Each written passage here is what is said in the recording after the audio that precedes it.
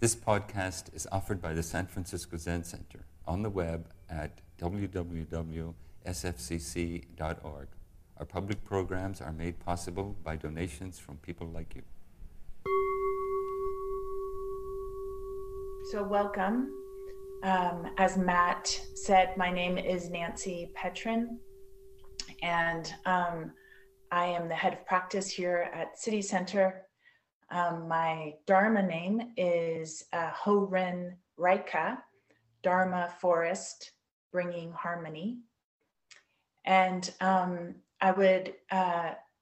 pronouns are she and her. And I'm speaking from San Francisco Zen Center's City Center. And I would like to acknowledge that City Center is located on the unceded ancestral homeland of the Ramaytush Ohlone peoples. And that as the original stewards of this land, the Ramaytush Ohlone understood the interconnectedness of all things and maintained harmony with nature on these lands for millennia. I'd also like to honor the Ramaytush Ohlone peoples for their enduring commitment to living in harmony with Warep, or Mother Earth. So I'd like us to take a moment and arrive to come into this felt experience of this body, to take a deep breath, to let your attention drop inward, to feel whatever it is you might be sitting on, a cushion, a chair, perhaps a wheelchair, and let yourself feel your weight, what it is in this moment to be in this earthly body.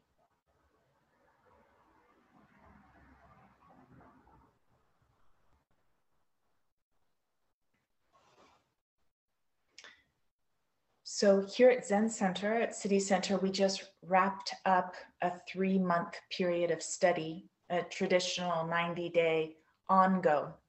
And during that time, abbots David Zimmerman and Ed Sadazan led us in a focused study on the classic Bodhisattva archetypes. And there was a focus on the traditional archetypes and also how these archetypes come alive in these current times.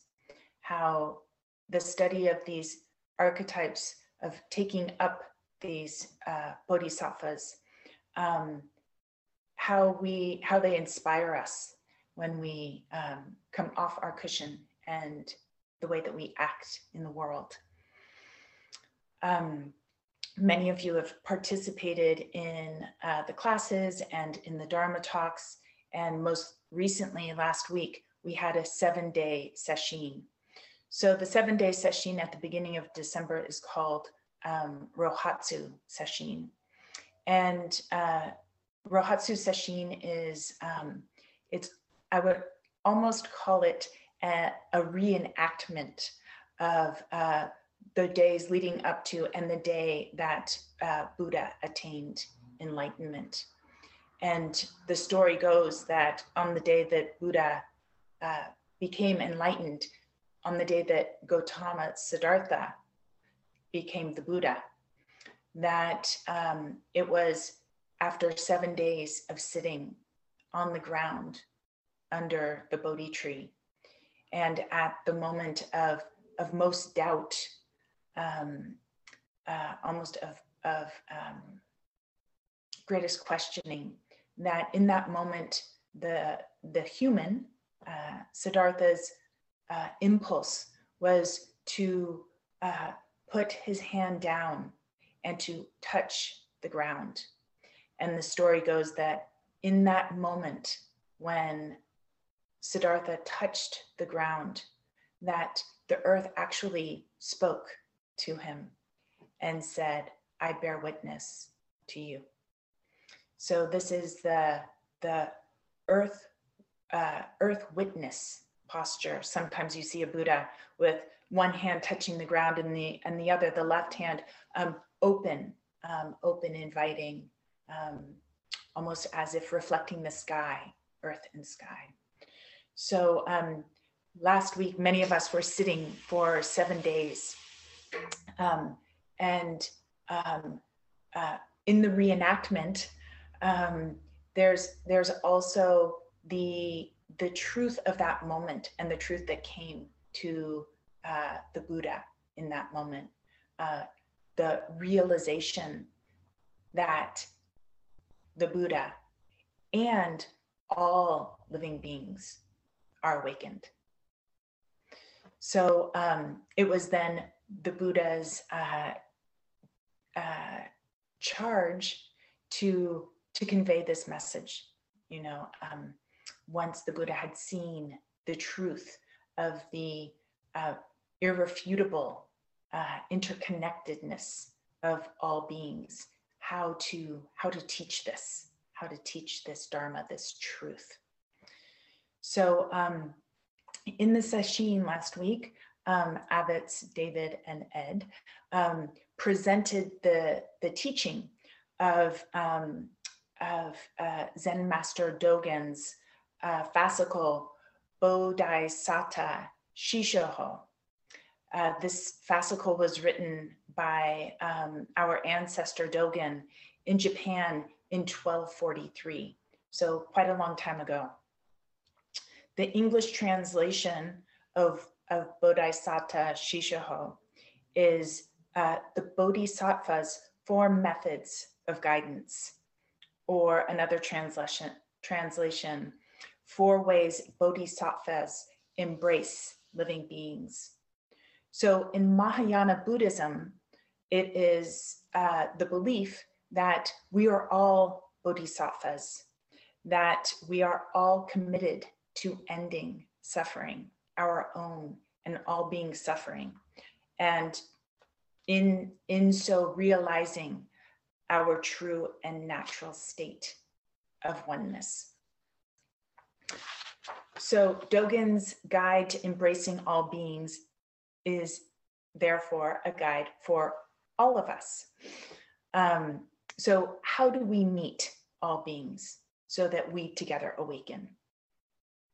How do we together free each other from suffering and injustice? So the 4 methods that Dogen outlined were giving, kind speech, beneficial action, and identity action, or acting from a shared goal, or acting from knowing that we are in the same boat and acting on each other's behalf. So it is through giving, kind speech, beneficial action, and through acting with this awareness of our shared rather than opposing goals that the Bodhisattva, that we embrace each other. Dogen says that of these 4 actions, that actually giving underlies it all. So fundamentally, Dogen is saying that giving is the way that we awaken together. If you're not familiar with Eihei Dogen's writings, I would encourage you to explore them. Dogen, my experience of Dogen is that I will be reading along and I think maybe something is starting to make some sense and then it's completely flipped. There's a play on words. Something that I thought that I was understanding completely slips away from me. So I'd like to read from the fascicle, and I invite you to allow the words to just come to you. Perhaps there might be something that grabs you as it did me last week. So This is from the Bodhisattva's Four Methods of Guidance and the section on giving. When you leave the way to the way, you attain the way. At the time of attaining the way is always left to the way. When treasure is left just as treasure, treasure becomes giving. You give yourself to yourself and others to others. He goes on, Buddha said, when a person who practices giving goes to an assembly, people take notice. You should know that the mind of such a person communicates subtly with others. Therefore, give even a phrase or verse of the truth. It will be a wholesome seed for this and other lifetimes. Give your valuables, even a penny or a blade of grass. It will be a wholesome root for this and other lifetimes. The truth can turn into valuables. Valuables can turn into the truth. This is all because the giver is willing. And then later on, I've plucked these out a little bit. So to leave flowers to the wind, to leave birds to the season are also acts of giving. Not only should you make an effort to give, but also be mindful of every opportunity to give. You are born into this present life because of the merit of giving in the past. And then later on, even when you give a particle of dust, you should rejoice in your own act because you correctly transmit the merit of all Buddhas. And for the first time practice an act of a bodhisattva. The mind of a sentient being is difficult to change. You should keep on changing the minds of sentient beings from the first moment that they have one particle to the moment that they have attained the way. This should be started by giving. For this reason, giving is the first of the 6 paramitas. Mind is beyond measure. Things given are beyond measure. Moreover, in giving, mind transforms the gift, and the gift transforms the mind. So there's a lot of richness there. And Abbott, David, and Ed actually brought us through the fascicle line by line.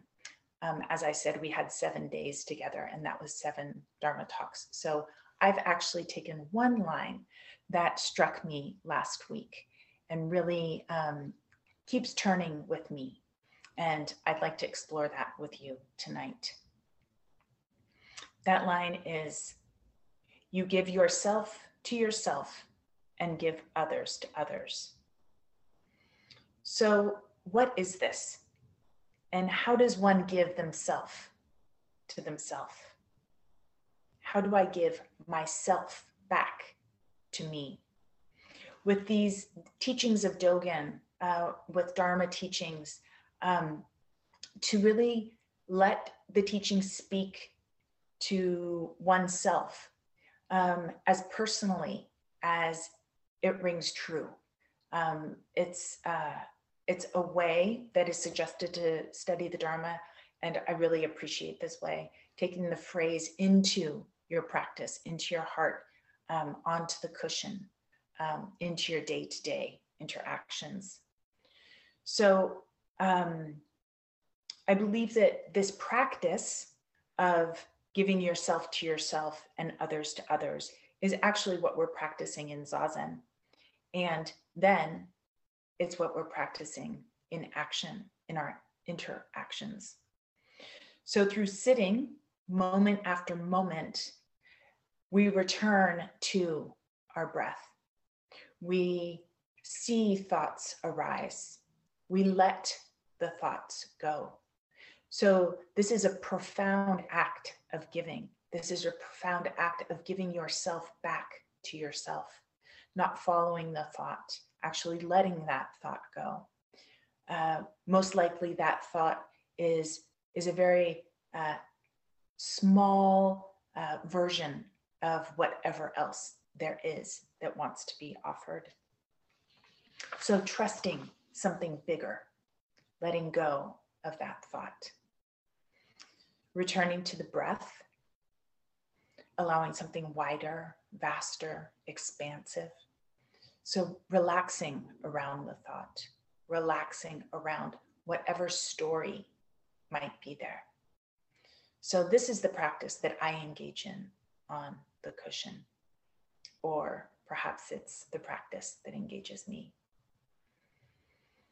So then off the cushion, can I relax around my story of who I tell myself I am, that I should have been better prepared going into that meeting, that I should have done this, or that I should be different in this way? It's very subtle, and we are doing this to ourselves all the time. So can I recognize when I'm doing that? Can I recognize the struggle? And can I meet that struggle with kindness? I believe that's giving myself back to myself. I also think that this is what Suzuki Roshi was saying when he was asked by a student, "What is Zen?" And Suzuki Roshi replied, "When you are you, Zen is Zen." So the second part of the teaching, you give yourself to yourself and you give others to others.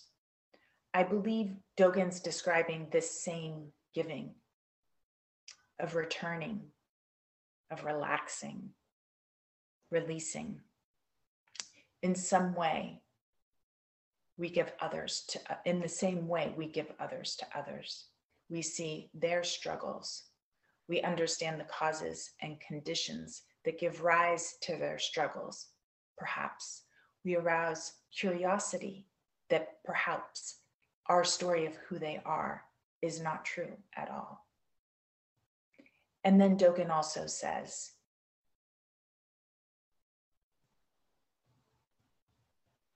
I'm sorry, even the willing is a giving. So am I willing to give? Dogen says, this is all because the giver is willing. So then the question is, am I willing? Am I willing to let go of my thought, of my story, of who I am, of who you are? So I've heard senior Dharma teacher Paul Howler speak of this expression. It's an Irish expression, to give over. And I can hear Paul's slight Irish accent, and I hear my brother-in-law, Jim. He has a strong Irish accent. He's very Irish, but I can hear him give over, you know. And there's a certain cajoling, a certain, oh, don't take yourself too seriously. And to be submerged in a culture with this language, you know, I think that it really is supportive. It makes the allowing, the seeing oneself, able to take it more lightly. But it's the stories that I hold more dearly. Those are the ones that go deeper.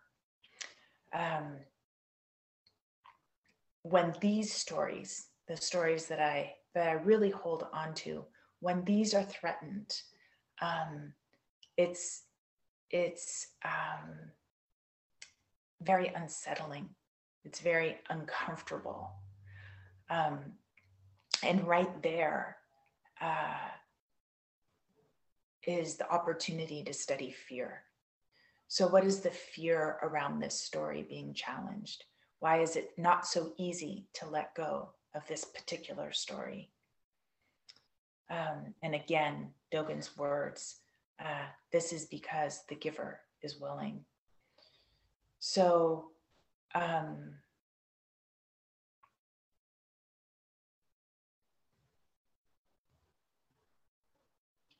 I realize there's an invitation there, an invitation to look, to see what is the fear right there, you know, what is the fear of letting go of the story of, you know, what you did to me 20 years ago, you know, what would happen if I actually returned to that story, gave that story back to itself. So it's curious that in an attempt to protect our hearts, ironically, we end up closing our hearts. So sometimes it feels as though we're closing our hearts to one person. And I wonder, is it possible to have an open heart when my heart is closed to just one or two? I wonder, for us to explore. I also would say that in my experience of exploring these stories, that I have learned to go gently and perhaps to explore the edges.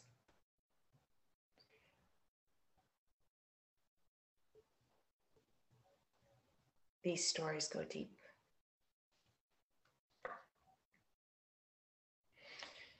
I was in a practice discussion with Dharma teacher Kathy Fisher. This is a few years ago now. And I was talking with Kathy about a difficult relationship with someone who's very close to me. And in the practice discussion, I was talking about the situation and how it had gotten to the state that it was in and how I was practicing with it. And her response surprised me. She said, "Oh, but we don't give up on beings." And I wasn't sure. Well, I was sure, or I thought I knew. Was she talking about she and me, as in bodhisattvas, as practitioners, as those committed to ending theirs and others' suffering? So what I'd been describing to Kathy, I realized when she said that, wasn't really how I had been practicing with this relationship, but rather how I had closed my heart to this person. So when she said, "Oh, but we don't give up on beings," I realized that she had given it back to me. She had actually, I don't want to say invited, because I actually felt some kind of duty in that moment. I had felt tasked with something that I had come to a very kind of comfortable, but actually not very comfortable place in which to hold that relationship. So bodhisattvas do not give up on beings. A friend of mine who checks in with me from time to time over many, many, many years, this has been going on, has a very difficult relationship with one of her adult children.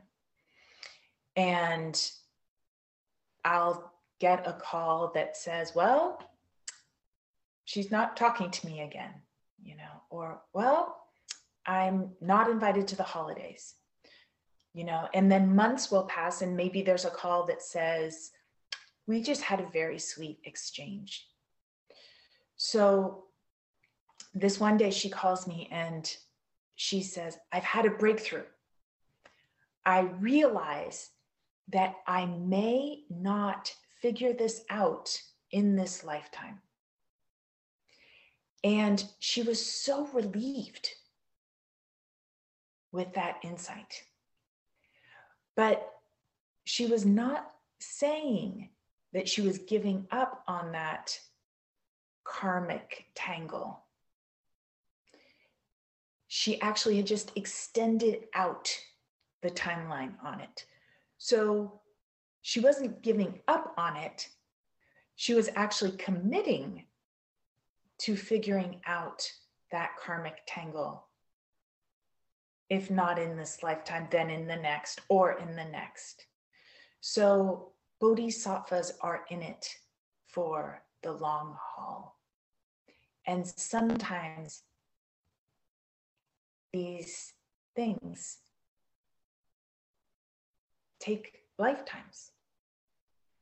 So how do we pace ourselves with not giving up, staying engaged and exploring and seeing what is there, committing to the awakening of the suffering in that relationship, and yet giving it what it needs? So Zazen, meditation, the cushion, is a safe place to explore these stories, to explore these relationships, to give others back to others in a way that isn't so threatening, even though it might still feel that way.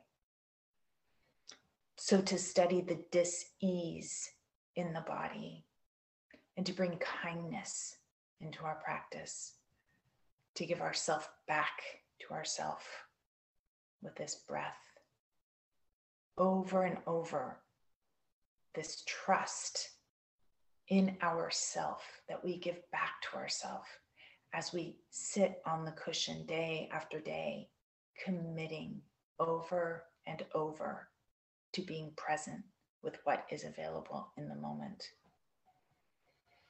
So I wanted to mention this. A wise woman I know once told me of a teaching that she had received. And she said, it's important to find the distance at which you can maintain an open heart with someone. So again, this isn't about the distance. It's not about distancing. It's actually about being able to stay open, to be able to keep an open heart to every situation, giving others back to others, giving ourselves back to ourselves. In his teaching last summer, Dogen scholar and Dharma teacher Shohaku Okamura Roshi suggested that he said that bodhisattvas are conflicted beings, he said, because bodhisattvas are, on one hand, working towards enlightenment in order to relieve all suffering, and at the same time committed to returning to this realm of suffering. And I think that living in a capitalist society, I think it even further complicates the bodhisattva's natural impulse to live in harmony with all beings. As Reverend Angel Kyoto Williams said, the bounds of what is okay to feel has already been determined. If you feel outside of those bounds, you will disrupt the social order. So what are the stories that I tell myself? What are the stories that I've inherited in order to be able to function in this society day to day? Can I let my heart break for the homeless person who sleeps 100 yards from my bed every night? We hear him out there. And commit to understanding the causes and conditions of how we are living this way. What can be given?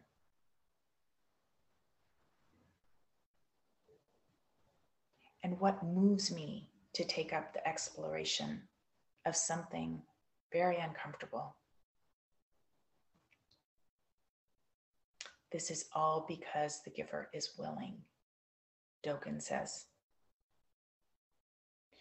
Last Sunday in the New York Times, there was a fascinating piece called The Social Life of Forests. And it's beautiful. It's available online. I highly recommend it. The piece focuses on the work of Suzanne Simard, and she is a professor of forest ecology at the University of British Columbia. Simard grew up with her siblings free to roam in the old growth forests in Canada.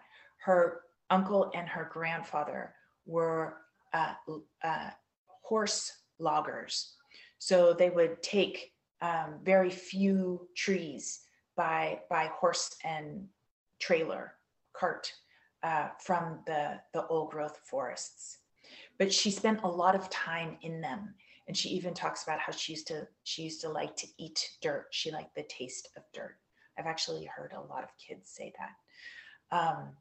But she describes how truly amazing it was to be in these forests. And if you've spent any time in old growth forests, you know that it's just magical.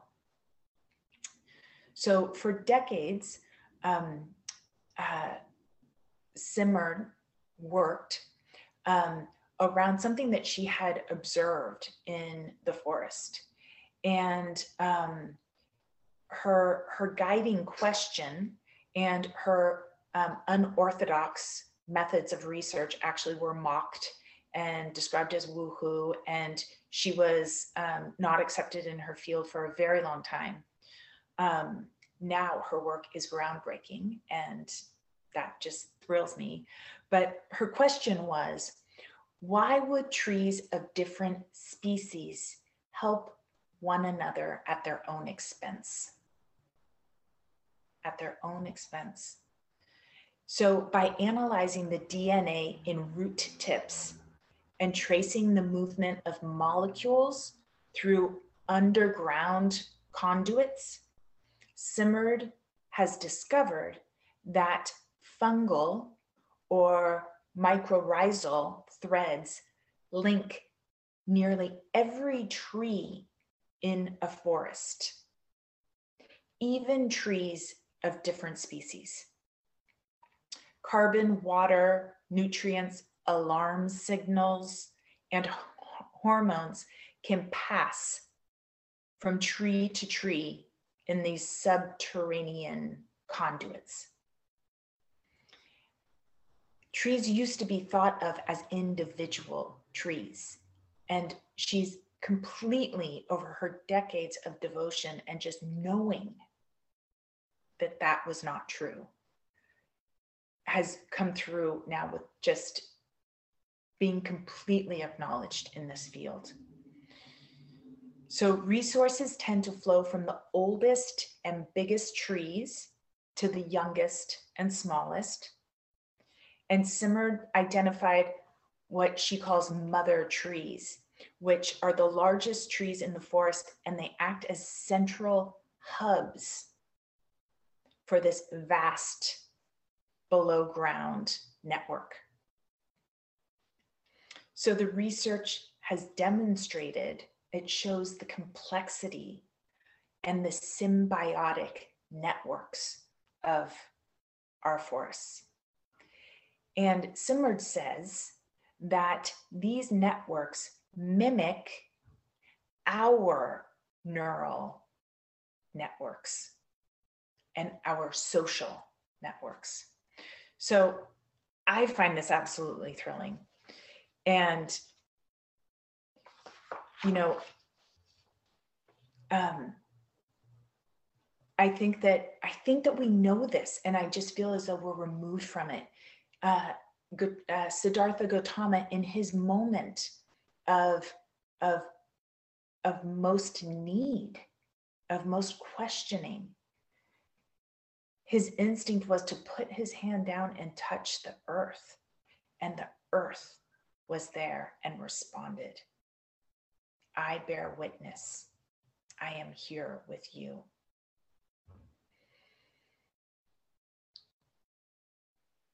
So it's Gautama touching the earth. It's the earth touching Gautama.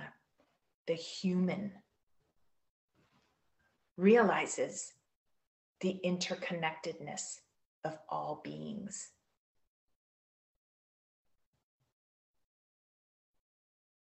And that's the mudra. So the root of the word for human is humus. And humus is the organic component of soil, which is decomposed leaves and other plant material, which have been decomposed by soil microorganisms. And the ancient sages were well aware of this. I believe this is probably why the Dalai Lama is so keen on on science, because if there's science to back it, then people will believe it. But Buddhism and ancient teachings have known this. This is what the teachings are all based on. This truth of complete interconnectedness, no separation. So I don't even think there was probably an Aboriginal language, a word for human. It would indicate a cutting off or a separation. I imagine that there wasn't one in their worldview, in their experience. So Simard's research showed that species helping one another did not do so at their own expense. Actually, to the contrary, that it becomes a super organism when resources are flowing freely in the forest.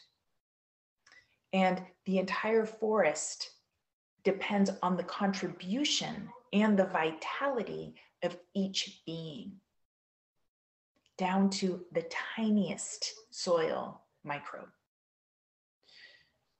I believe that we are not only like the trees, but I think that we are each other's root systems. And when I give myself to myself, when I give you to you, this is not at the cost of anyone.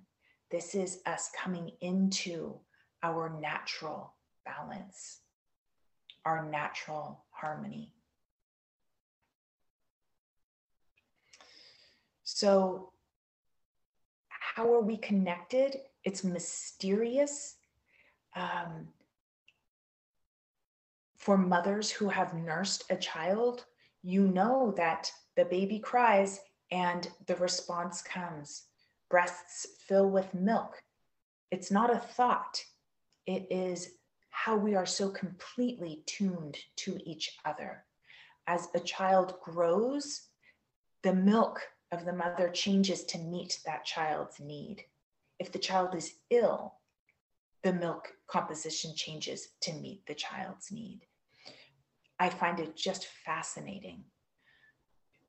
We see someone in danger, a car accident. Our first response is to run over and to help.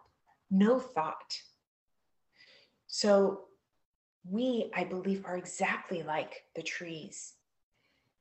And we are conflicted beings. We can't see it, and yet We know it. We feel it. So sometimes we do need to stay at the edges, perhaps, of the forest in order to keep our hearts open. And sometimes that is the relationship, and that is the time that it takes. A friend of mine, Brad Byron, was the development director at Zen Hospice Project for a period of time. And I was working in development here at Zen Center. And we met to talk about fundraising and the people who support Zen Center and philanthropy. And I was asking him about kind of the fear of having that conversation, asking someone for a donation. And he said he truly believed that people's fear was that they were afraid that they were just going to give it all away. That really surprised me when he said it. But I think this is our impulse. You know, we see a need, we want to give. And yet, what is it to live in this day and age without safety nets, or so we think? What is the fear? What is it that stops us?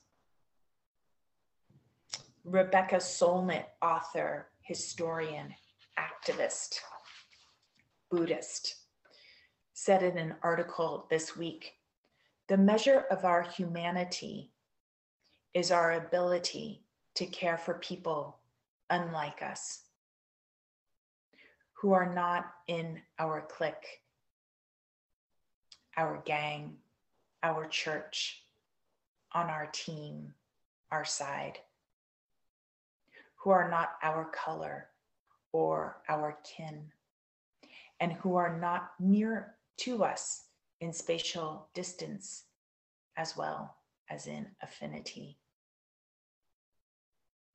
And she talks about the war that's been going on, the war against empathy.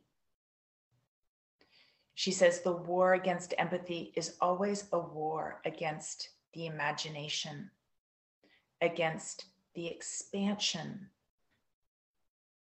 of feeling to care about others. Expansion through science and natural history, direct engagement, to understand the systems, she says, to understand the systems that connect us,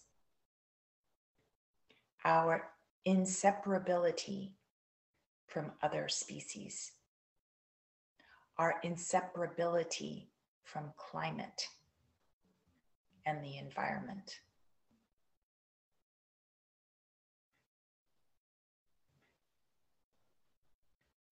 So I hear Rebecca, I hear her challenge. I hear the challenge of these times. What is the measure of my humanity in this moment? How am I giving others their humanity? I believe the gift of this practice is getting closer and closer to seeing the moment that I separate myself from the other. When that moment of fear arises, that slight dis-ease, and I have a story of who you are and who I am. And in that moment, I'm lost.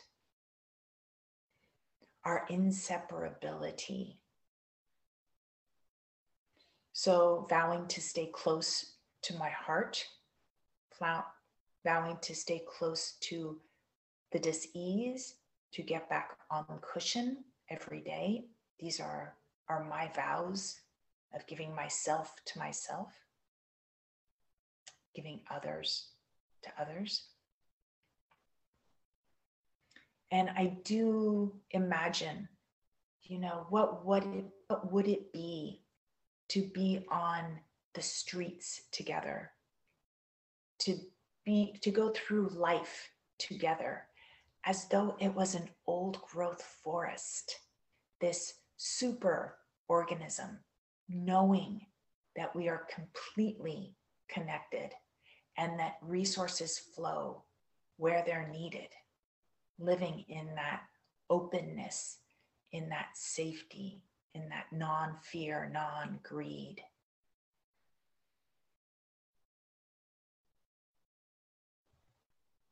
Can I give it all away? I don't know. But I can look at what's holding me back.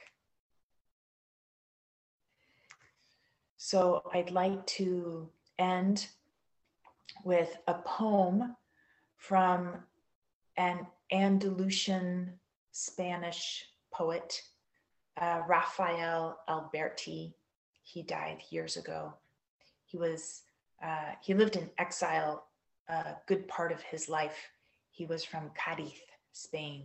I love Cadiz, Spain. So he was born there, and he actually returned there after Franco died. And he was given an honorary award of the favorite son when he returned to Spain. And the poem says, if in your country all hope is lost in the long heat of summer, the snows in my country will help you to get back. So thank you for being here. Thank you for your practice, for your intention. Thank you for listening to this podcast offered by the San Francisco Zen Center. Our Dharma talks are offered at no cost, and this is made possible by the donations we receive. Your financial support helps us to continue to offer the Dharma. For more information, visit sfzc.org and click Giving. May we fully enjoy the Dharma.